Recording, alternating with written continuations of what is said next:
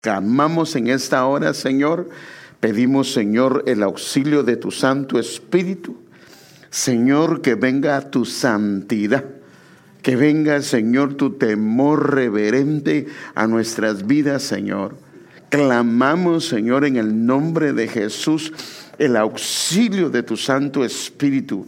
Que nos auxilie, Señor, por favor. Auxílianos, Señor, para poder impartir, compartir, explicar tu palabra de la manera que a ti te agrada, Señor. Que en todo siempre honremos tu nombre, Señor. Señor, circuncídanos a través de la misma. En el nombre de Jesús lo pedimos y damos gracias, Señor. Amén. Fíjese que estaba pensando en la vida y esta mañana venía un pensamiento a mi mente y el cual me hacía reflexionar. De hecho, yo quería seguir continuando con el tema que he empezado, que se llama Un camino hacia la verdadera prosperidad. Pero hay un pensamiento que comenzó a venir y de alguna manera quisiera tratarlo. Fíjese que hay un pensamiento en el hombre, y yo lo he escuchado, y yo sé que usted en alguna manera lo ha escuchado, que es un pensamiento de un hombre terrenal, pero también podría ser de una fuente diabólica. La Biblia dice que en el final de los tiempos van a venir doctrinas de demonios. Y este pensamiento es que el cielo y la tierra no existe. Esto es lo que yo sé que lo he escuchado. Inclusive hay quienes dicen, el infierno es aquí. ¿Qué más infierno queremos que el infierno que estamos viviendo? Todo termina aquí. Y la idea de este pensamiento es que al morir no hay nada más. Que ese es el final de todo mortal. Y esta manera de pensar es contraria a lo que nuestro buen Dios dice. Él no dice lo mismo. Esta manera de pensar es llevar al ser humano, al hombre, a que hagamos lo que querramos, porque todo termina aquí. A nadie le tenemos que entregar cuentas, pero eso no es lo que dice la Biblia. Su palabra dice que tarde o temprano el hombre va a dar cuentas. Fíjese que inclusive para su pueblo, que es el pueblo comprado con su sangre, que le ofrece la eternidad, aún para su pueblo, hay un tiempo donde va a ser evaluado. Cuando muere se va al bimá de Cristo, pero si es arrebatada la iglesia, aún se va a ir al bimá de Cristo. Mire cómo lo dice el apóstol Pablo en 2 Corintios capítulo número 5, versículo 10. Porque todos nosotros, habla de algunos, está hablando de la iglesia, todos nosotros debemos comparecer ante el tribunal de Cristo. Un tribunal es una corte celestial. Y da la razón, para que cada uno, o sea que dice todos y ahora individualmente, cada uno sea recompensado por sus hechos estando en el cuerpo. Por supuesto, estamos hablando, si es el tribunal de Cristo, estamos hablando para creyentes. Pero ahora, mire lo que dice la parte final. De acuerdo con lo que hizo, sea bueno o sea malo. Entonces sí hay una recompensa, y aún para el pueblo de Dios. Y si el pueblo de Dios va a ser recompensado, va a ser evaluado, tiene que entregar cuentas, pues es obvio que también al mundo se va a dar. Entonces la Biblia es muy clara que a toda la raza humana va a haber un juicio final. O sea que después de la muerte, todos vamos a estar en la presencia de Dios. Algunos en un lugar y otros en otro lugar. Algunos piensan que los únicos que van a ser juzgados o que tienen que entregar cuenta son los adultos, pero esto no es cierto. La Biblia, hablando a través de Salomón, dice que aún los jóvenes van a entregar cuentas. O sea que hay una edad en la que el joven está consciente de lo que está bien, lo que no está mal, y él va a entregar cuentas. Inclusive, por ejemplo, como el joven, lo que muchas veces le dice a uno es: pero es que usted no me deja vivir, usted no me deja ser feliz, usted como ya está viejo o ya está vieja, y ahora déjeme darle lo que Salomón dice. Salomón dice: bueno, ¿quieres entrarle? Éntrale. Mire lo que dice. Eclesiastés 11:9 dice: alégrate, dice, está bien, alégrate, joven, en tu mocedad o juventud, y tome placer tu corazón en los días de tu juventud. Mire qué dice. Sigue los impulsos de tu corazón y el gusto de tus ojos. Entonces uno diría: padre, pero ¿por qué la Biblia dice esto? Porque como los jóvenes se quieren soltar, dice, usted deje, pero mire lo que dice al final. Mas sabe, dice, que por todas estas cosas Dios te traerá juicio. Y otras versiones dice: Dios te va a pedir cuentas. ¿Va a pedir cuentas o no va a pedir cuentas? O sea que aunque sea joven, va a pedir cuentas.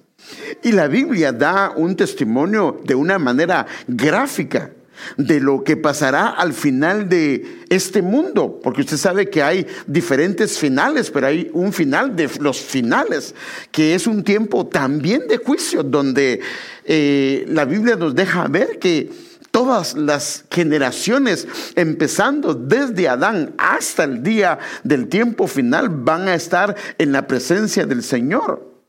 Y muchos de ellos vivieron sin ley, muchos de ellos vivieron haciendo lo que ellos creían correcto, aunque era contrario a la voz de Dios. Mire cómo lo dice la palabra de Dios. Así lo dice. Esto es algo que la Escritura da testimonio. Y dice Apocalipsis 26, del 12 al 13, dice: vi a los muertos. O sea que los que creen que en la muerte se acaba todo, no es cierto, porque aquí dice que los muertos, después de muertos, van a tener que resucitar. Vi a los muertos, y fíjese, no solo los grandes, haz que los ricos que los enjuicien, no, grandes y pequeños, de pie delante del trono. El otro era el bimá de Cristo, este es delante del trono. Y los libros fueron abiertos. Eso significa que se lleva una cuenta de lo que hacemos. El hombre del mundo se le lleva una cuenta de todo lo que hace, de todo.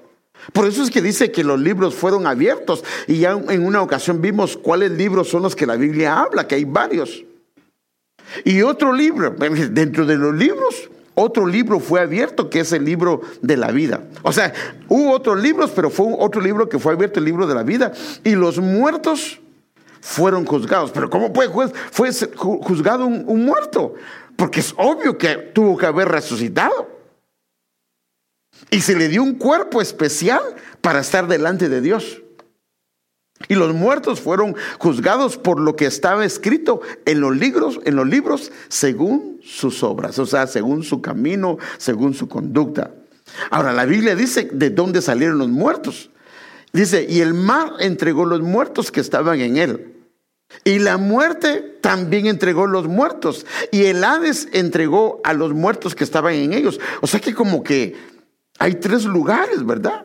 Está el mar, está la muerte, y el Hades, dice, entregaron a los muertos. O sea que hay tres lugares.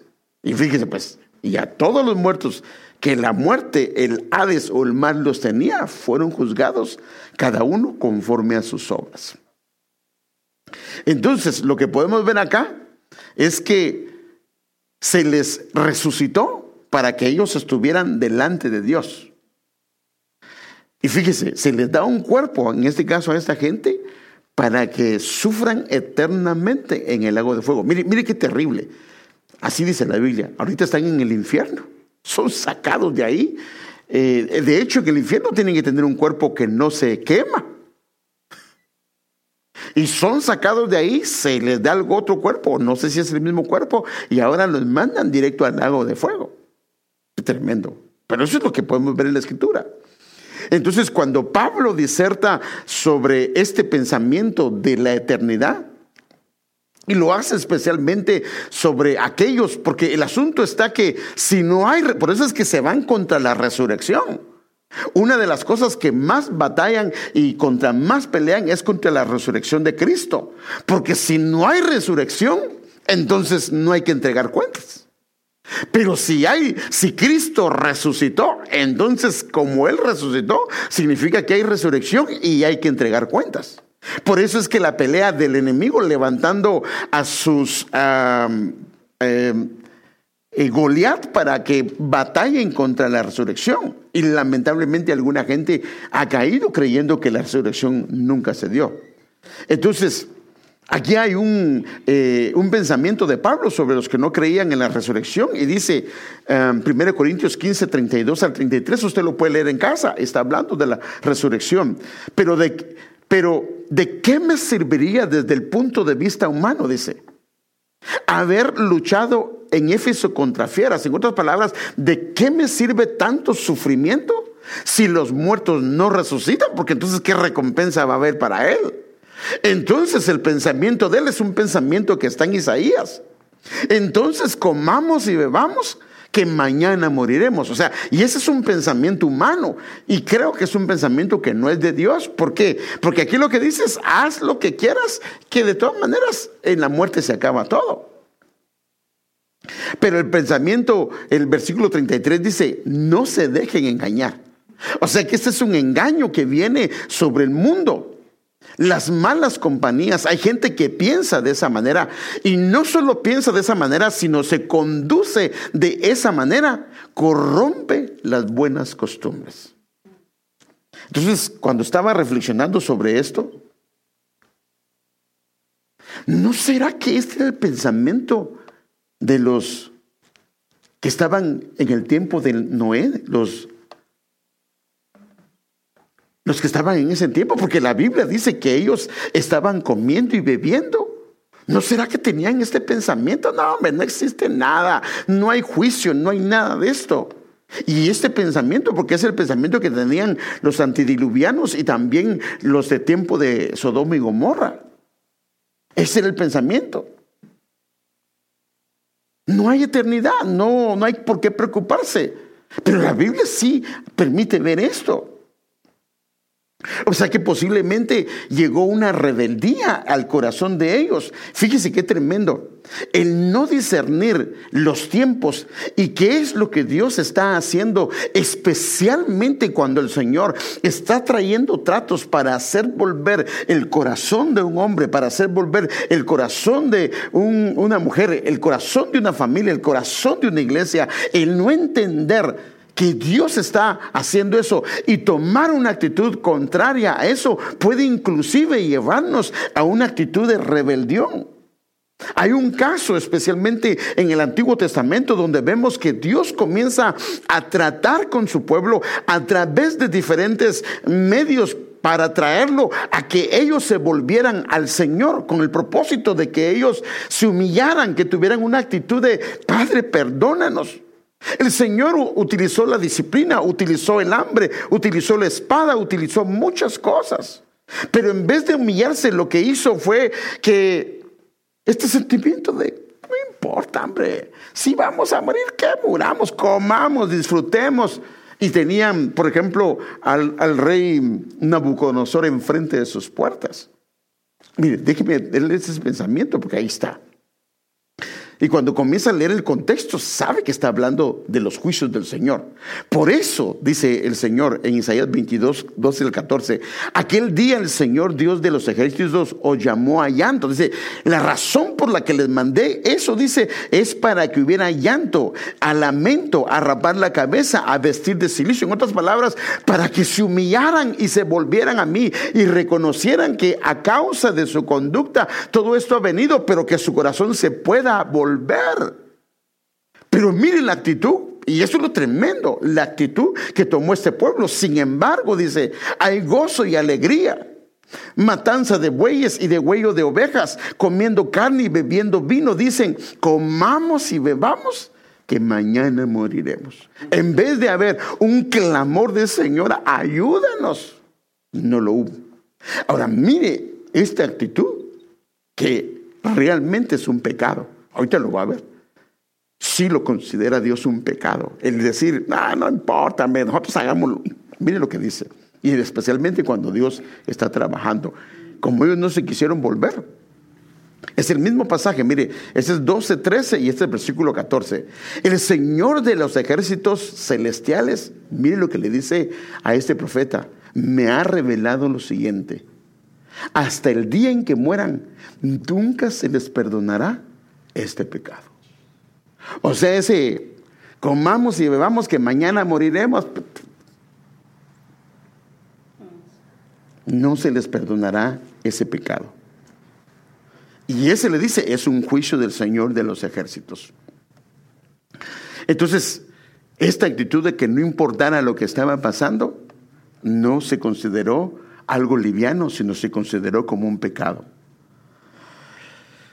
Hay otro hombre, inclusive en la Biblia, que tiene este mismo pensamiento, solo que es un pensamiento de prosperidad. Fíjese que algunas veces, alguna gente, por ejemplo, la Biblia habla de que, porque hay gente que está pecando y Dios lo está prosperando. Y la Biblia dice que la bondad de Dios nos debería de llevar al arrepentimiento. Padre, a pesar de que no he estado bien, a pesar que no me he arrepentido, a pesar de eso has tenido misericordia y me has bendecido. Ese pensamiento debe de llevarnos al arrepentimiento, pero a veces no nos lleva, sino a veces decimos, entonces no soy tan mal como dicen los demás. Entonces, mire este hombre que comenzó a prosperar, comenzó a tener muchas cosas. Y mire, se lo voy a leer rápidamente. Lucas 12:16-20 dice, también le refirió el Señor una parábola diciendo, la tierra de cierto hombre rico había producido mucho. Y pensaba dentro de sí diciendo, ¿qué haré? Porque, o sea, le había ido muy bien, ya que no tengo dónde almacenar mis cosechas. Entonces dijo, esto haré, derribaré mis graneros, edificaré otros más grandes y ahí almacenaré, Padre Santo, almacenaré todo mi ganado y mis bienes. También me pongo nervioso yo, ya no debería. Bueno, mire pues, 19. Y diré a mi alma, tienes muchos bienes depositados para muchos años. Descansa, come, bebe y divierte. No, wow, gloria a Dios. Ahora voy a tener más tiempo para servirle, más tiempo para dedicarme a su obra. Fíjese que yo a veces me pongo a pensar, digo yo, ¿cuántos años trabajando? Y cuando a la gente Dios le permite retirarse, hermano, si no le pudimos servir ya retirado, ¿qué deberíamos de hacer? Servirle al Señor. Pero sabe que la gente ya cuando se retira lo que menos hace es servirle. Es cuando más se ausenta a la iglesia. Entonces este hombre estaba para retirarse y servirle al Señor, pero dijo, no, ahora me divierto y todo. Y mire que eso es Dios. Pero Dios le dijo, o sea que esa actitud Dios la consideró como una necedad. En vez de esa abundancia, llevarlo a buscar al Señor y apartar, le dice, necio, esta misma noche te reclaman el alma. Y ahora, ¿para quién será lo que has provisto? Y hemos visto eso, hermanos. Gente que se ha muerto en lo mejor de lo mejor. Por ejemplo, hay un hombre que se llama Alejandro Magno. Este hombre conquistó lo que ningún hombre ha conquistado. Y joven murió. No disfrutó, ni siquiera disfrutó lo que había logrado. Entonces este hombre podemos ver que no estaba interesado en la eternidad. Lo único que le interesaba era una vida larga, buena sobre la tierra. Pero Dios no quiere que nosotros pensemos solo en esto, sino que entendamos que en esta vida solo estamos de paso. Y yo sé que a nosotros nos critican porque nos dicen, es que ustedes no quieren establecerse su pensamiento. Fíjese que hay un predicador que dice que a él ¿cómo es que dice esa palabra? Pero algo así como que a él lo inhabilitaron para tener un buen futuro a causa de que se dice que el Señor viene pronto. Entonces la tentación del hombre es que él pierda el sentido de que la eternidad es parte de lo que Dios diseñó para nosotros. Este paso, mire, cuando comparamos el paso por esta tierra versus la eternidad, esta tierra, el paso, aunque viva 100 años, aunque hayan vivido 800 años, ese paso ni siquiera es un granito de arena comparado con la eternidad. El problema es que el hombre tiene la tentación de enfocarse en esos 50, 60 años, no entendiendo que eso no es que eso solo es una prueba para toda la eternidad. Entonces, este es un problema que hay. Y la otra tentación es que únicamente sea un pensamiento terrenal y que aquí se acaba todo. Entonces, en base a esto,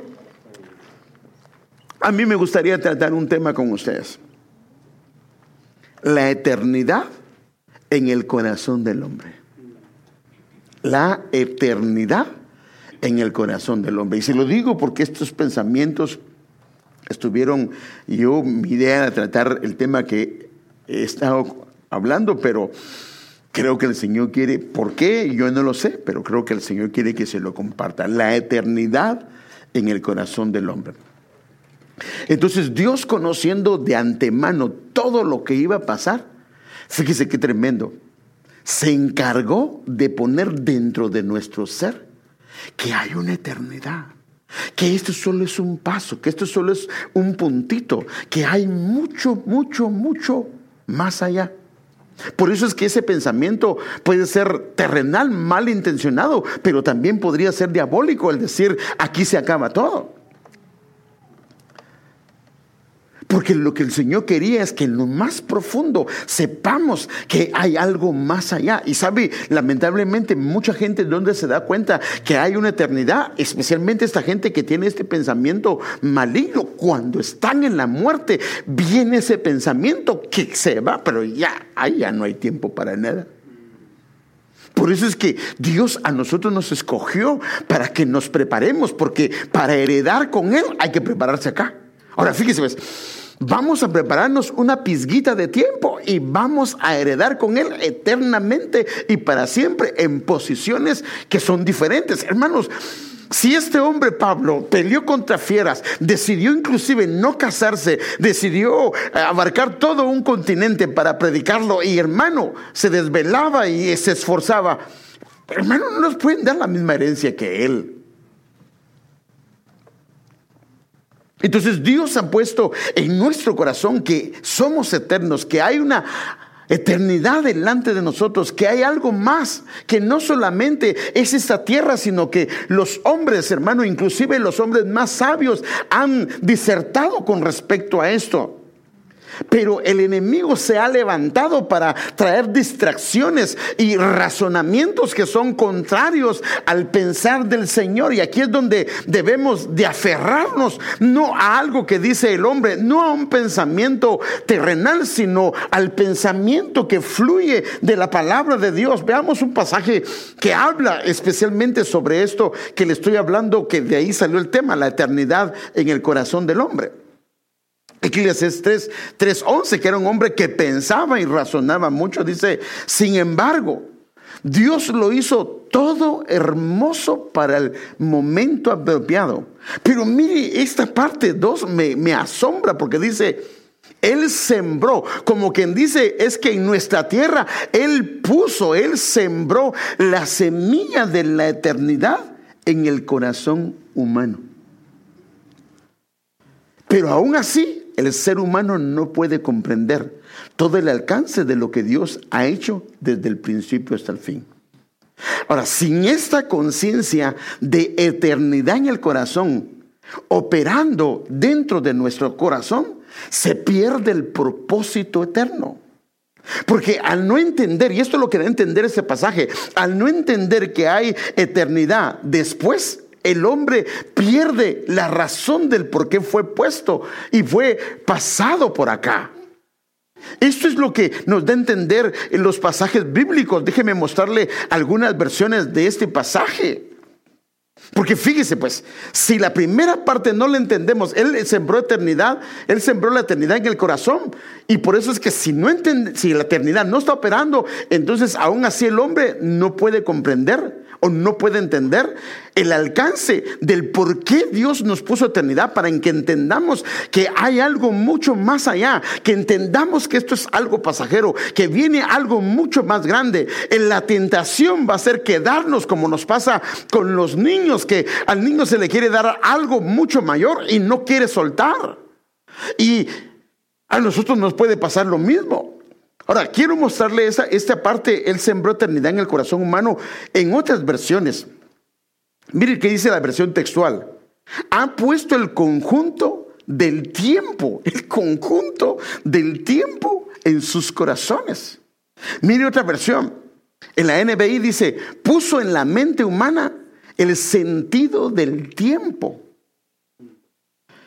La versión Reina Valera contemporánea puso en el corazón de los hombres la noción que hay una eternidad.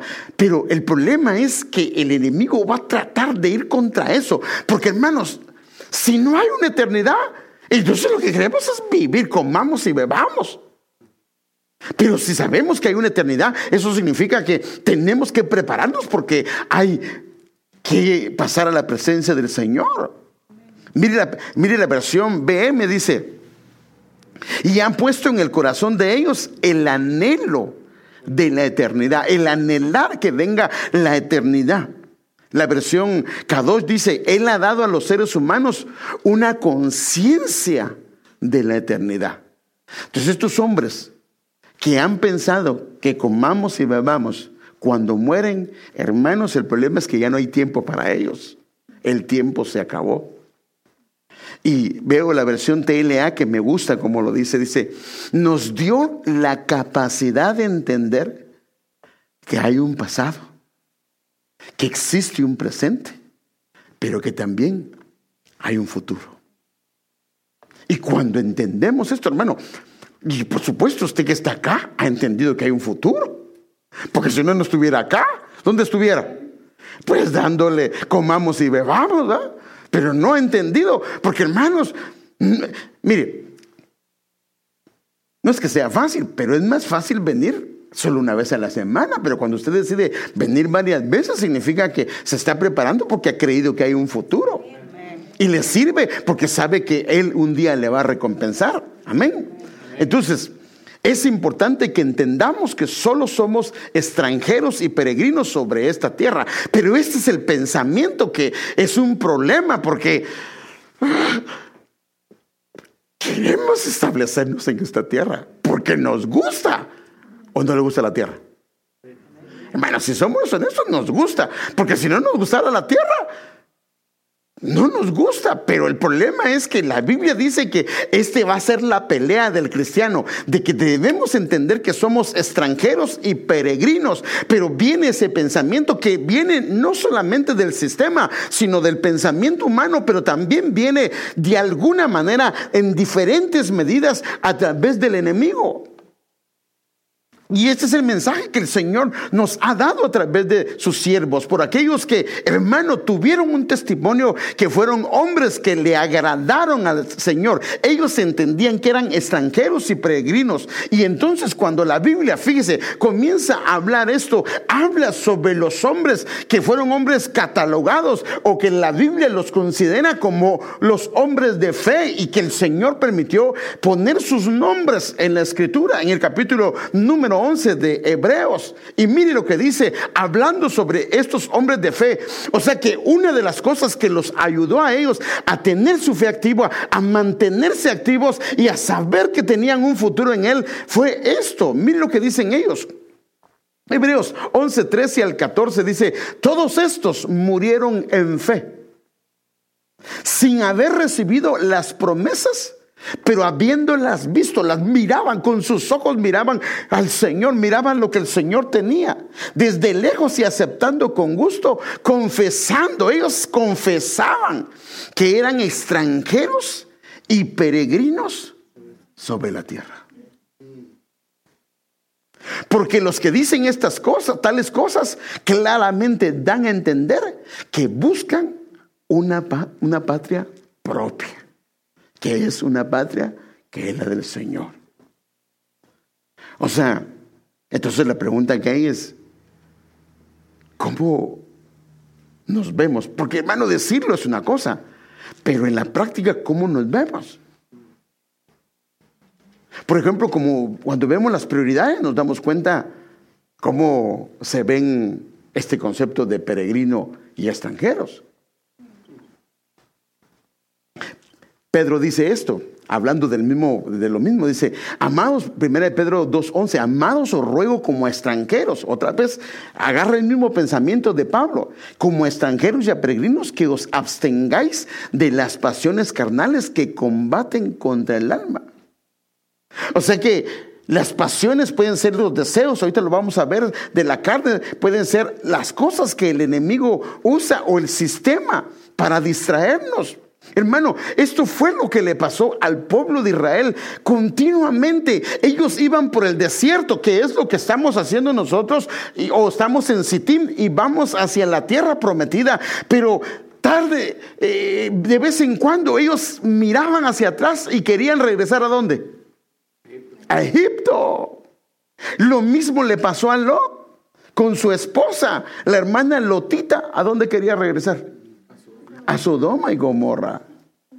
Entonces el desierto no era para quedarse ni para regresar, sino era para que ellos pasaran al lugar que Dios tenía para ellos.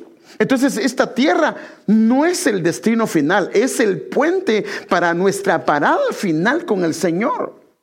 Y aquí está la prueba, no solo del mundo, sino del pueblo, perder el objetivo del cual hemos sido llamados, o por qué hemos sido llamados. Porque fíjese que aunque nosotros digamos que nos vamos con Él, tenemos que trabajar en esto todo el tiempo. Porque hay un pueblo de Dios que ya no lo espera, está tan cómodo que ya no se quiere ir. Y ellos son los que ahora nos dicen: es que ustedes son los escapistas. Por eso es que hay un llamado de Dios, pero es para hacernos despertar. Leámoslo, hermanos amados. Miren, yo sé que es un poco fuerte este pasaje, pero es la Biblia. Y dice, 1 Juan 2:15 al 17, no améis al mundo. Ahora, si dice que no se ame, ¿se puede amar? No. Si dice que no améis al mundo, ¿se puede llegar a amar? Sí, se puede llegar a amar. Porque si no nos dijera que no lo amen. Porque posiblemente algunos, fíjese, y eran de la iglesia primitiva, habían caído en este problema. No améis al mundo. ¿Y qué se puede amar? Ni las cosas que están en el mundo. Si alguno ama al mundo, este pasaje es fuerte, hermano. El amor del Padre no está en él. Porque todo lo que hay en el mundo, la pasión de la carne, la pasión de los ojos y la arrogancia de la vida, no proviene del Padre, sino del mundo, del sistema. Porque el amor del Padre siempre nos llevará a estar, a desear, a anhelar estar con Él. Por eso fíjese que cuando hablamos de congregarnos, o cuando la Biblia dice de congregarnos, en cierto sentido, es una prueba previa para los que van a estar en su presencia todo el tiempo. Porque cuando te congregas continuamente, le estás diciendo al Señor: yo quiero estar contigo, deseo estar contigo, anhelo estar contigo.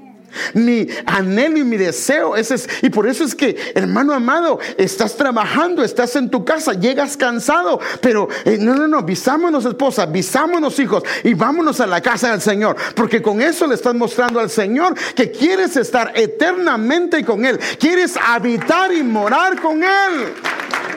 Ese es el mensaje que le estamos dando al Señor. Hermano, eso es lo que se ve en una persona cuando ama a alguien, hermano. Lo acaba de ver en la mañana o lo acaba de ver en la tarde, hermano, y no le importa volverlo a ver. ¿Por qué? Porque ese es su anhelo. Entonces, cuando una persona comienza a amar al mundo, el amor del Padre comienza a bajar, y entonces ya no quiere ser peregrino, ya no quiere ser extranjero, y hasta quisiera decir: ¿será que se puede tardar un poquito más?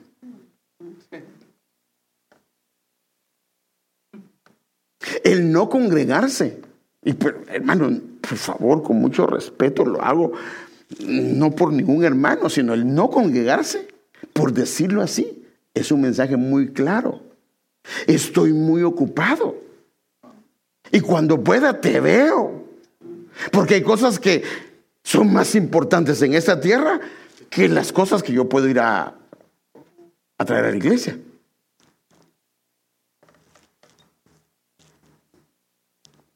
Que Dios nos dé su gracia de entender que solo somos peregrinos y extranjeros, que esa eternidad que el Señor puso nos haga entender que hay cosas más importantes, mucho más importantes. Porque acuérdense que las palabras dicen una cosa, pero los hechos hablan más. Fíjese que yo me he puesto a pensar en este versículo que la Biblia dice, Isaías 29:13. Dijo entonces el Señor: por cuanto este pueblo se acerca a mí con sus palabras y me honra con sus labios, pero aleja de mí su corazón, y su veneración hacia mí es solo una tradición aprendida de memoria. Entonces yo que Dios nos guarde, hermano, que cantemos bonito, que dancemos bonito, que levantemos un canto bonito, pero que solo son cantos, pero en el interior no anhelamos estar con Él. Porque si anhelamos estar con Él, vamos a buscar las oportunidades que son posibles para buscarlo. Hermano, ¿por qué nos ha dado Dios una economía estable? ¿Por qué nos ha dado Dios lo que necesitamos? Para que le busques, para que tengas la oportunidad de hacerlo, para que tú puedas guiar a tu familia, guiar a tu casa. Ese es el deseo de Dios. Entonces nosotros, eso es lo que el Señor quiere, que lo normal sea que lo busquemos, que nos congreguemos, porque con eso le estamos diciendo, con hechos, que el Señor anhelamos, deseamos estar delante de ti, anhelamos tu presencia, Señor. No solamente cuando nos congregamos, Señor, estamos diciéndole: Señor, yo quiero estar, ven pronto porque quiero estar contigo. Y termina el versículo 17 de Pedro, dice: y el mundo pasa. O sea, que nos recuerda, acuérdate que el mundo pasa. Ay, pero para que pase mucho tiempo. Entonces es un pensamiento no de extranjero. Y también sus pasiones. Pero el que hace la voluntad de Dios permanece para siempre. Entonces fíjese, es importante que entendamos que somos y pertenecemos a la familia de Dios. Porque el deseo de Dios del por qué hizo al hombre es porque Él hizo una familia para que gobierne con Él, pero la mandó a la tierra para prepararla, y porque toda creación siempre ha sido probada. Fíjese, la creación angelical y las creaciones que se han dado han sido probadas y fueron descalificadas. Al menos eso es lo que se puede ver en la Biblia. Y Dios hizo la creación del hombre. Acuérdense que dice: hagamos al hombre a nuestra imagen y semejanza, para que señoree. Entonces la idea es, lo mandó a la tierra para que él aprenda a gobernar, pero con dependencia de Dios, con la sabiduría de Dios, con la guianza de Dios.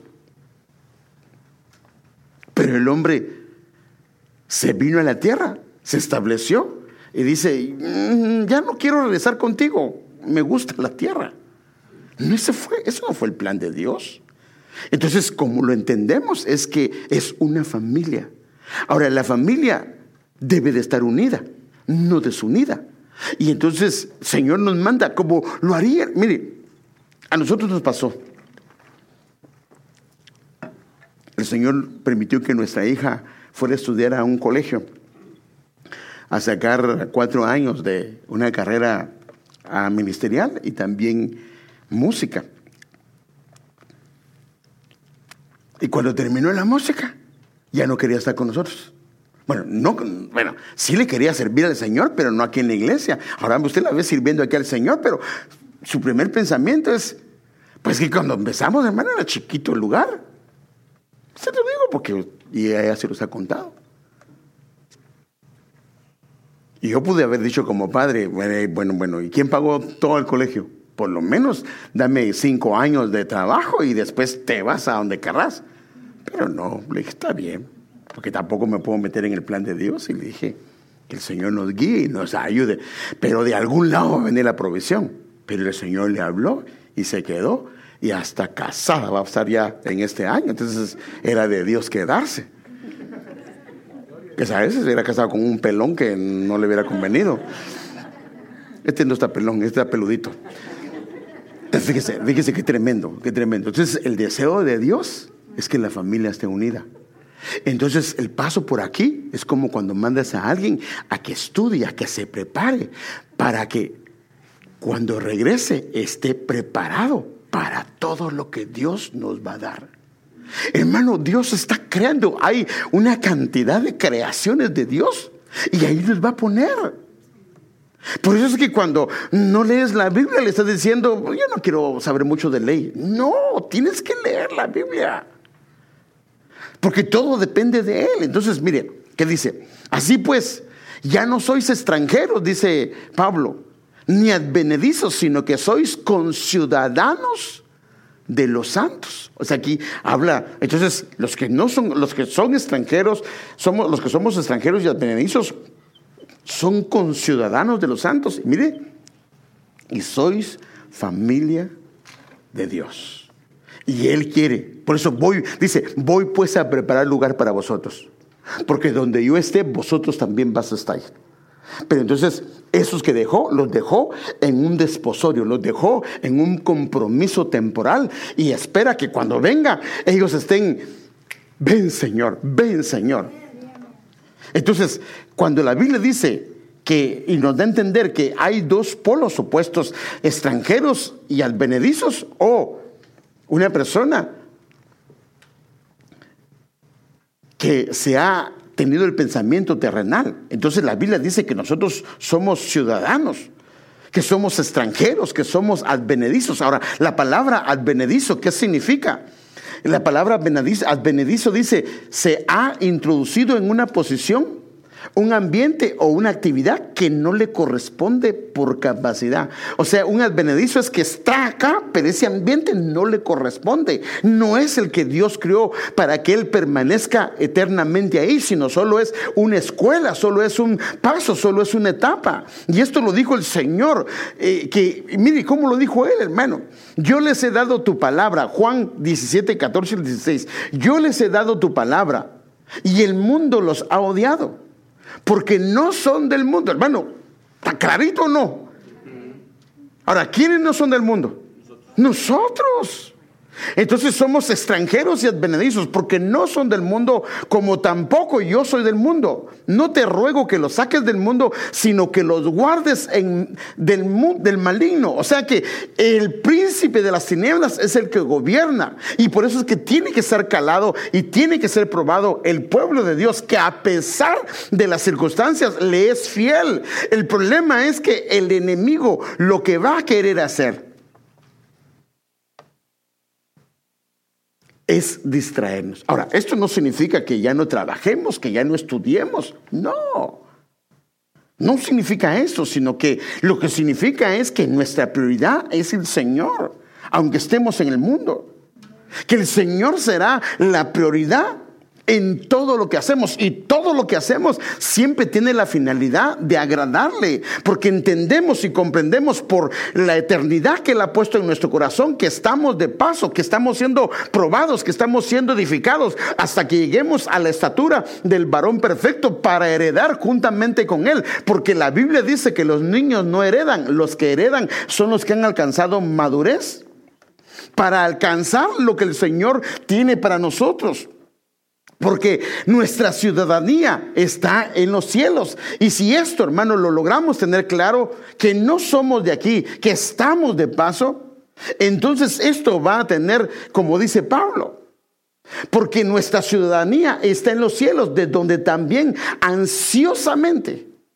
Y un día el apóstol, si usted ya oyó esa temática que él tiene de el regreso del amado, él habla de eso. Ansiosamente esperamos a un Salvador. Pero ¿qué es esperar ansiosamente? ¿Qué es esperar ansiosamente? ¿Qué está desesperado? ¿Y por qué no viene? ¿Y por qué no viene? ¿Y qué pasa? Pero si él dijo que iba a venir. ¿Cómo está una muchacha si el muchacho le dijo que iba a llegar?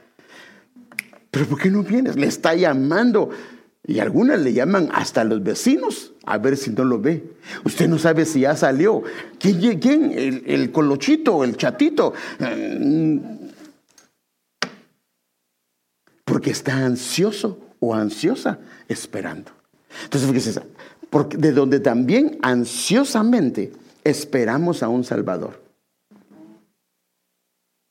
Y Pablo dice con respecto a los que tienen esta esperanza. Mire, 1 Juan 3, 2 al 3 dice: amados, ahora somos hijos de Dios y aún no se ha manifestado lo que habremos de ser, pero sabemos que cuando Él se manifieste seremos semejantes a Él, porque le veremos como Él es. Y fíjese, mire cómo cierra el apóstol Pablo.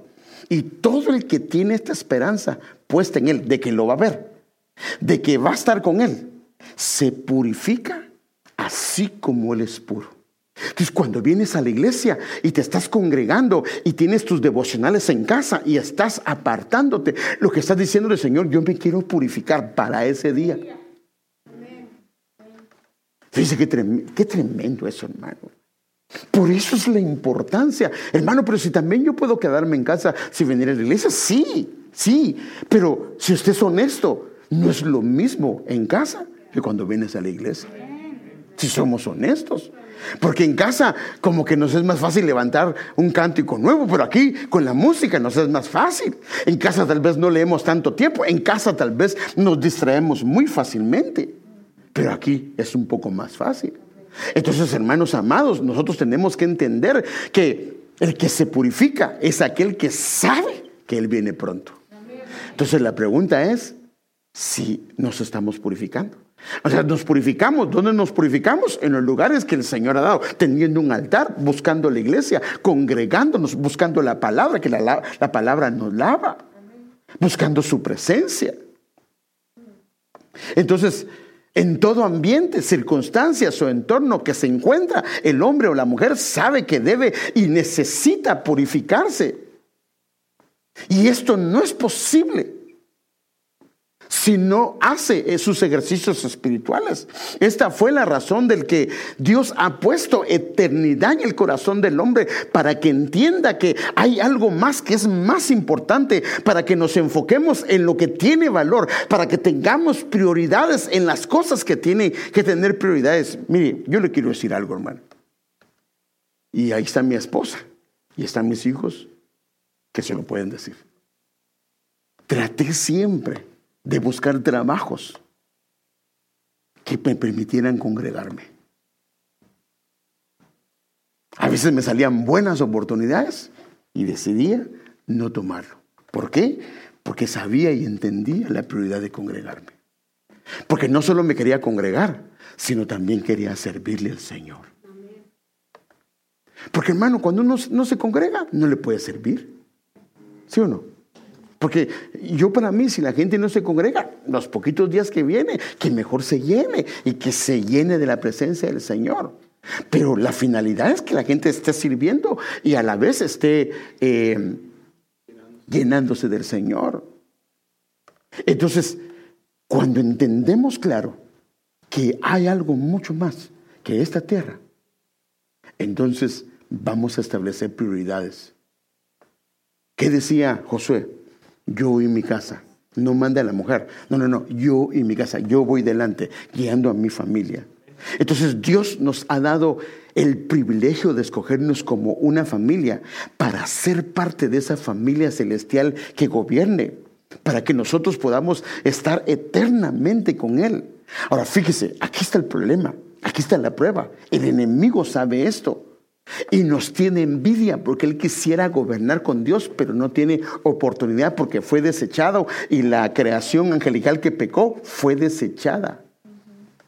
Y por eso entonces quiere destruirnos, puede distraernos para que olvidemos el llamado de Dios. Y por eso es que Él trata la manera de ver cómo nos enfoquemos. Hermano, esto lo hizo, hermano, si lo hizo con el Señor Jesús, ¿cómo no lo va a hacer con nosotros? Veamos la tentación. Mire, y el diablo le dijo: todo este dominio y su gloria te daré, pues a mí me ha sido entregado y a quien quiero se la doy. Por tanto, si te postras delante de mí, todo será tuyo. Esa es la tentación. ¿Para qué quieres la cruz cuando te lo puedo dar todo? Respondiendo Jesús le dijo: escrito está, al Señor tu Dios adorarás y a Él solo servirás. La palabra postrarse es una palabra griega que dice proskuneo, que significa adorar, pero también significa servir. Entonces la tentación del enemigo es: sírveme y sírvete lo que tú quieras. Sírveme y sírvete lo que tú quieras. No tienes que esperar nada. Lo puedes tomar ya. Cuando la orden del Señor es: busca primero el reino de Dios y Él añadirá todo lo demás. Entonces lo mismo, fíjese qué tremendo. Yo he estado dándome cuenta que cuando lees los primeros capítulos de Génesis, ahí está todo, hermano. Cuando vas a la Biblia, lo mismo le pasó a Eva. La tentación fue: ¿para qué quieres esperar que el Padre te esté enseñando y dando conocimiento por poquitos cuando lo puedes tomar de un solo? ¿Y qué pasó? Lo tomaron así y mira hasta el día de hoy. Sírvete de conocimiento y vas a saber de todo eso. Entonces los planes del Señor son hermosos, y por eso dice: pues su divino poder nos ha concedido todo cuanto concierne a la vida y a la piedad mediante el verdadero conocimiento de aquel que nos llamó por su gloria y excelencia. Pero mire cómo termina el versículo 4: porque por ellas Él nos ha concedido sus preciosas y maravillosas promesas. O sea que Dios tiene promesas, hermano, y son preciosas, a fin de que ustedes lleguen a ser partícipes. Mire, uno de los planes del Señor: partícipes de la naturaleza divina, habiendo escapado de la corrupción que hay en el mundo por causa de los malos deseos. O sea que si un hombre y una mujer comienza a enfocar sus ojos y deja de ver al Señor y deja de tener prioridades, no lo va a poder evitar, porque el Señor quiere llevarnos a ser partícipes de la naturaleza divina, para gobernar, para participar, para estar alrededor de Él, porque sin una naturaleza divina no podríamos estar en su presencia.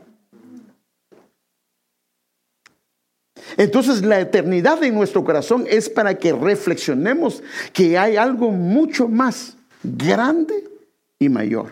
Déjeme darle un pequeño cuadro hay palabras en la Biblia, pero ya no me da tiempo, pero existen palabras que son en griego, son aion, cronos y kairos. El aion es el olam, que le llaman en el Antiguo Testamento, que no tiene principio, no tiene fin. El cronos son etapas. Por ejemplo, un cronos puede ser desde el día de la creación de la tierra, desde el día de la creación de Adán hasta el final. Puede ser la etapa de una persona, puede ser etapas de sufrimiento, temporadas y etcétera, que tienen un inicio y tienen un fin. Por eso la Biblia dice que las pruebas tienen salida. Pero el kairos es tiempos específicos de Dios. Por decirlo de esta manera, nosotros, si lo miramos de esta forma, mire, la eternidad no tiene ni principio y no tiene final. Y nosotros somos un puntito en esa eternidad. Si entendemos esto, hermano, entonces el tiempo de 60, 70, los años que tengas, que el Señor te conceda, son poquitos comparados a lo que Él tiene. Entonces la tentación del hombre es volverse terrenal, enfocarse en lo terrenal. El problema es que cuando estemos en la presencia del Señor, alguna gente va a decir: ¿por qué no le serví? Perdónenme lo que voy a decir, pero la Biblia dice esto, que Él va a hacer una diferencia entre el que le sirve y el que no le sirve. Perdónenme, hermanos. ¿Alguien me puede buscar ese pasaje? Está. Él va a hacer una diferencia. Y si lo dice Él es porque así es. Entre el que le sirve y el que no le sirve. Entonces, hermano, si alguien decidió dejar algunas cosas para atender su obra, para estar en su casa, ¿usted cree que el Señor no va a hacer una diferencia? Ahora, el que hizo esto es porque entiende que hay una eternidad gloriosa en Él. Pero cuando la eternidad comienza a decaer, porque la pasión, los ojos y los pensamientos terrenales van cayendo, pueden hacer que perdamos esta percepción de eternidad. Porque fíjese qué tremendo, dice que el Señor sembró la eternidad, pero la Biblia lo habla como que fuera una siembra. O sea que de alguna manera el enemigo también puede querer venir a quitar esa siembra preciosa. Porque cuando perdemos el sentido que hay una eternidad, que vamos a estar, que solo estamos de paso, sí nos podemos distraer. ¿Alguien lo tiene?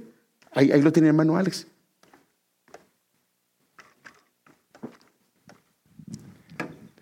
Reina Valera dice, entonces, es Malaquías 3:18, entonces os volveréis y discerniréis la diferencia entre el justo y el malo, entre el que sirve a Dios y el que no le sirve. Hermano, ¿se hace una diferencia a Dios? Sí va a hacer una diferencia entre el que le sirve y no le sirve. Entonces cuando mire hermano, pero que ese es el asunto. La Biblia lo dice. El que quiera venir en pos de mí, niéguese. Entonces hay cosas que las queremos alcanzar, pero si las quiero alcanzar, tengo que dejar de buscarle, tengo que dejar de congregarme.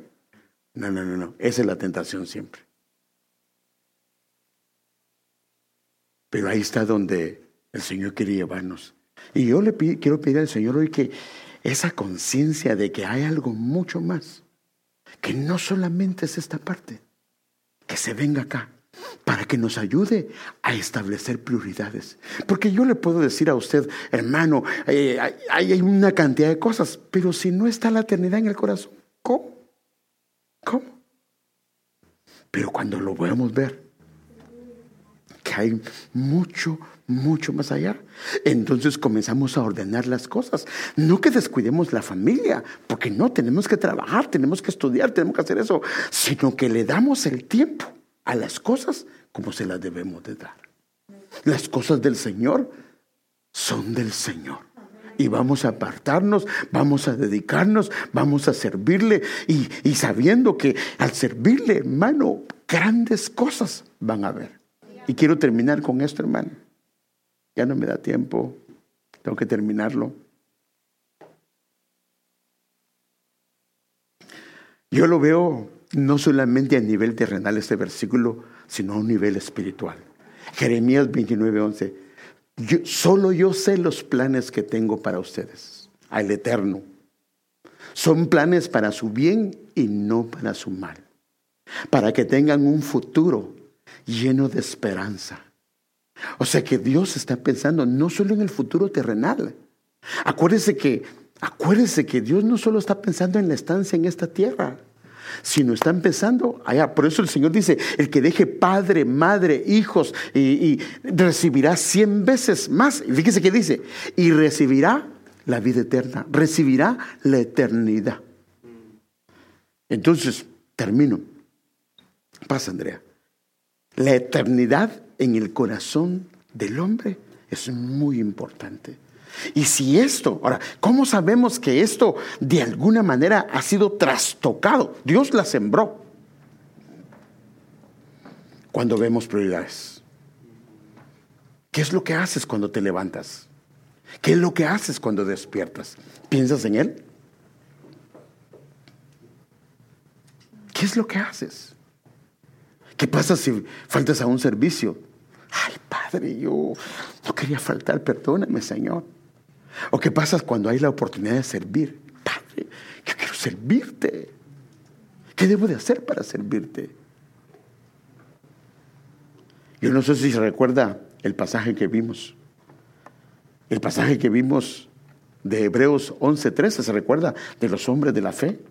Dice, todos estos murieron en fe, sin haber recibido las promesas, pero habiéndolas visto desde lejos y aceptado con gusto, confesaron que eran extranjeros y peregrinos sobre la tierra.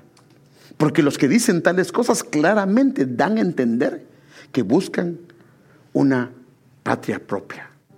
Pero mire el versículo 15 o el versículo 14 nuevamente, lo que sigue diciendo. Porque los que dicen estas cosas dan a entender que buscan una patria. Pero mire lo que dice el Señor con esto. Y sí, ciertamente se acordaban de aquella de donde salieron. Si ciertamente se acordaran de aquella de donde salieron, hubieran tenido tiempo de regresar. Si estaban hablando de la patria que regresaron, pero no. Pero anhelaban una mejor. Esta es la celestial. Ahora, mire lo que dice. Por lo cual Dios no se avergüenza de ser llamado Dios de ellos, pues les preparó una ciudad. Esto va en el mismo pensamiento.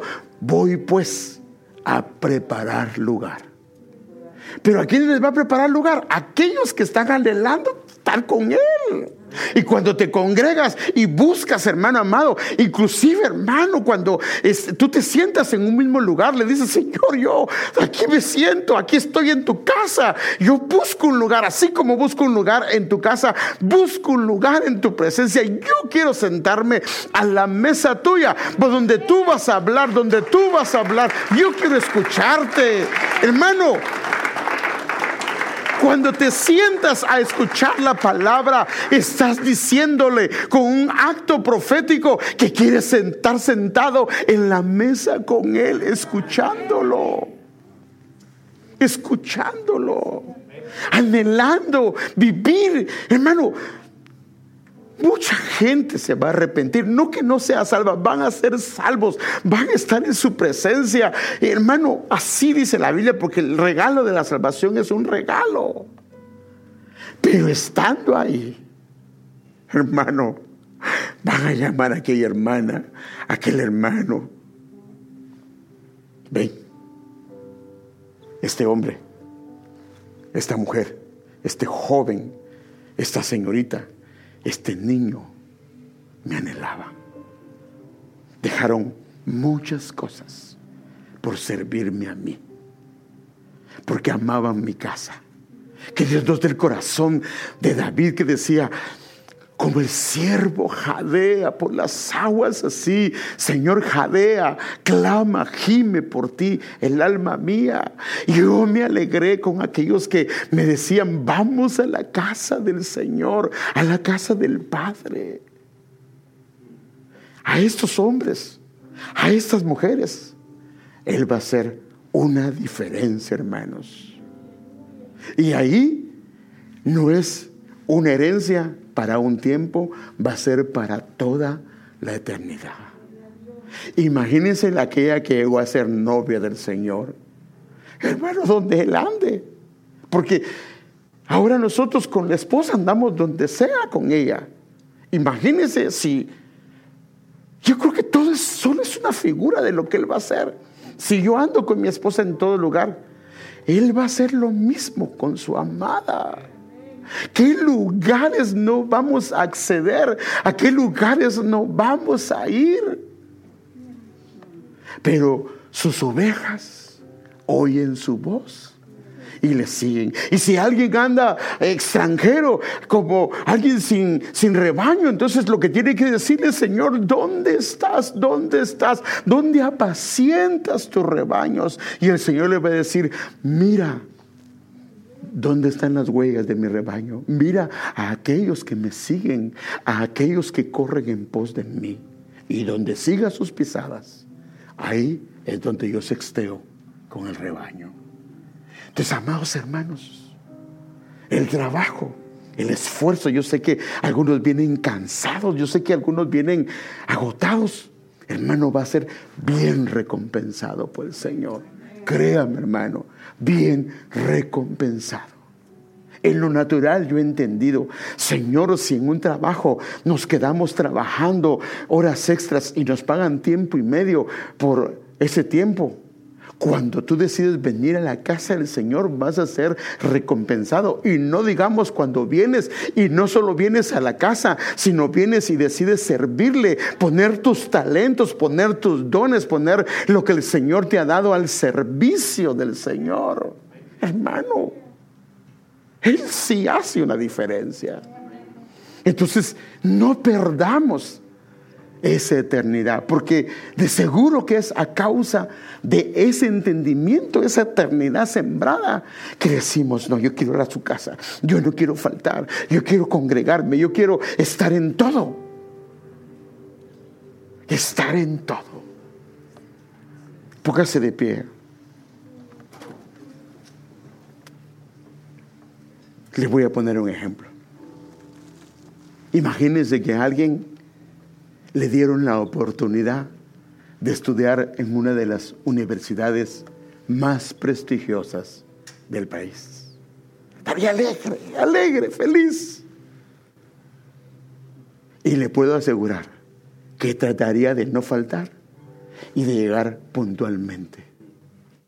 Nosotros pertenecemos por la sangre de nuestro Señor derramada a la entidad más gloriosa, a la entidad más preciosa, a la familia, no de un hombre, a la familia del Dios eterno, hermanos, del Dios todopoderoso. Ese es el privilegio, no porque éramos dignos, no porque nos lo merecíamos, sino porque a Él le plació tomarte en cuenta. Pero cada cuánto miras a tus hermanos, cada cuánto miras a tu padre. Padre, ayúdanos, perdónanos, Señor, si en nuestro corazón no está ese sentimiento o ese pensamiento o esa conciencia de la eternidad. Pero hoy pedimos, Señor, que si de alguna manera se ha perdido, Señor, a aquellos que nos están viendo por las redes, Señor, que por favor les ayudes. Que, Señor, ese anhelo por tu casa, ese anhelo por las cosas que son importantes, no lo perdamos, Señor. Y si ha sido a causa de que nuestros ojos se han puesto en lo terrenal, perdónanos, Señor, pero reconócenos que somos tu pueblo, reconócenos que somos tu familia, reconócenos que somos tu rebaño, Señor amado. Y a pesar de las circunstancias, ahí hemos estado, Señor, en medio de la pandemia, en medio de situaciones, en medio de restricciones. Ha habido un remanente, Señor, que ha estado, Señor, pero ayúdanos a ser parte de ese remanente que permanece, Señor, que no se cansa, Señor. Padre, que venga esa eternidad como nunca antes, Señor. Danos una vislumbre de la eternidad. Danos una vislumbre de lo que esperan para que podamos, Señor, escoger, Señor, de una manera correcta, Señor. Ayúdanos a entender tu palabra, de todo lo que tienes preparado, lo que ojo no vio, ni oído escuchó. Así dice tu palabra, son las cosas que has preparado para los que te aman, para los que te sirven, para los que te siguen, Señor. Ayúdanos a entender y a comprender esto en lo más profundo de nuestro corazón. Y si esto se ha distorsionado, Señor, arréglalo hoy. Arregla, Señor, esta parte de la eternidad en nuestro corazón. Te lo suplicamos, te lo rogamos.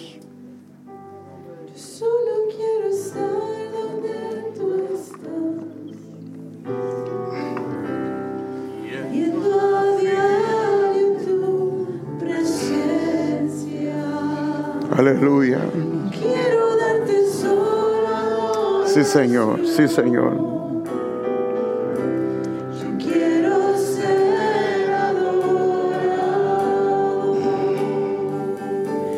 Yo solo quiero estar donde tú estás. Aleluya, aleluya.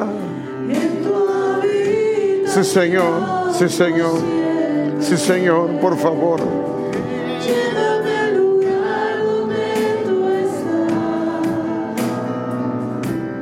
Yo quiero estar donde tú estás. Aleluya. Yo quiero estar contigo. Sí, Señor. Morando en tu presencia.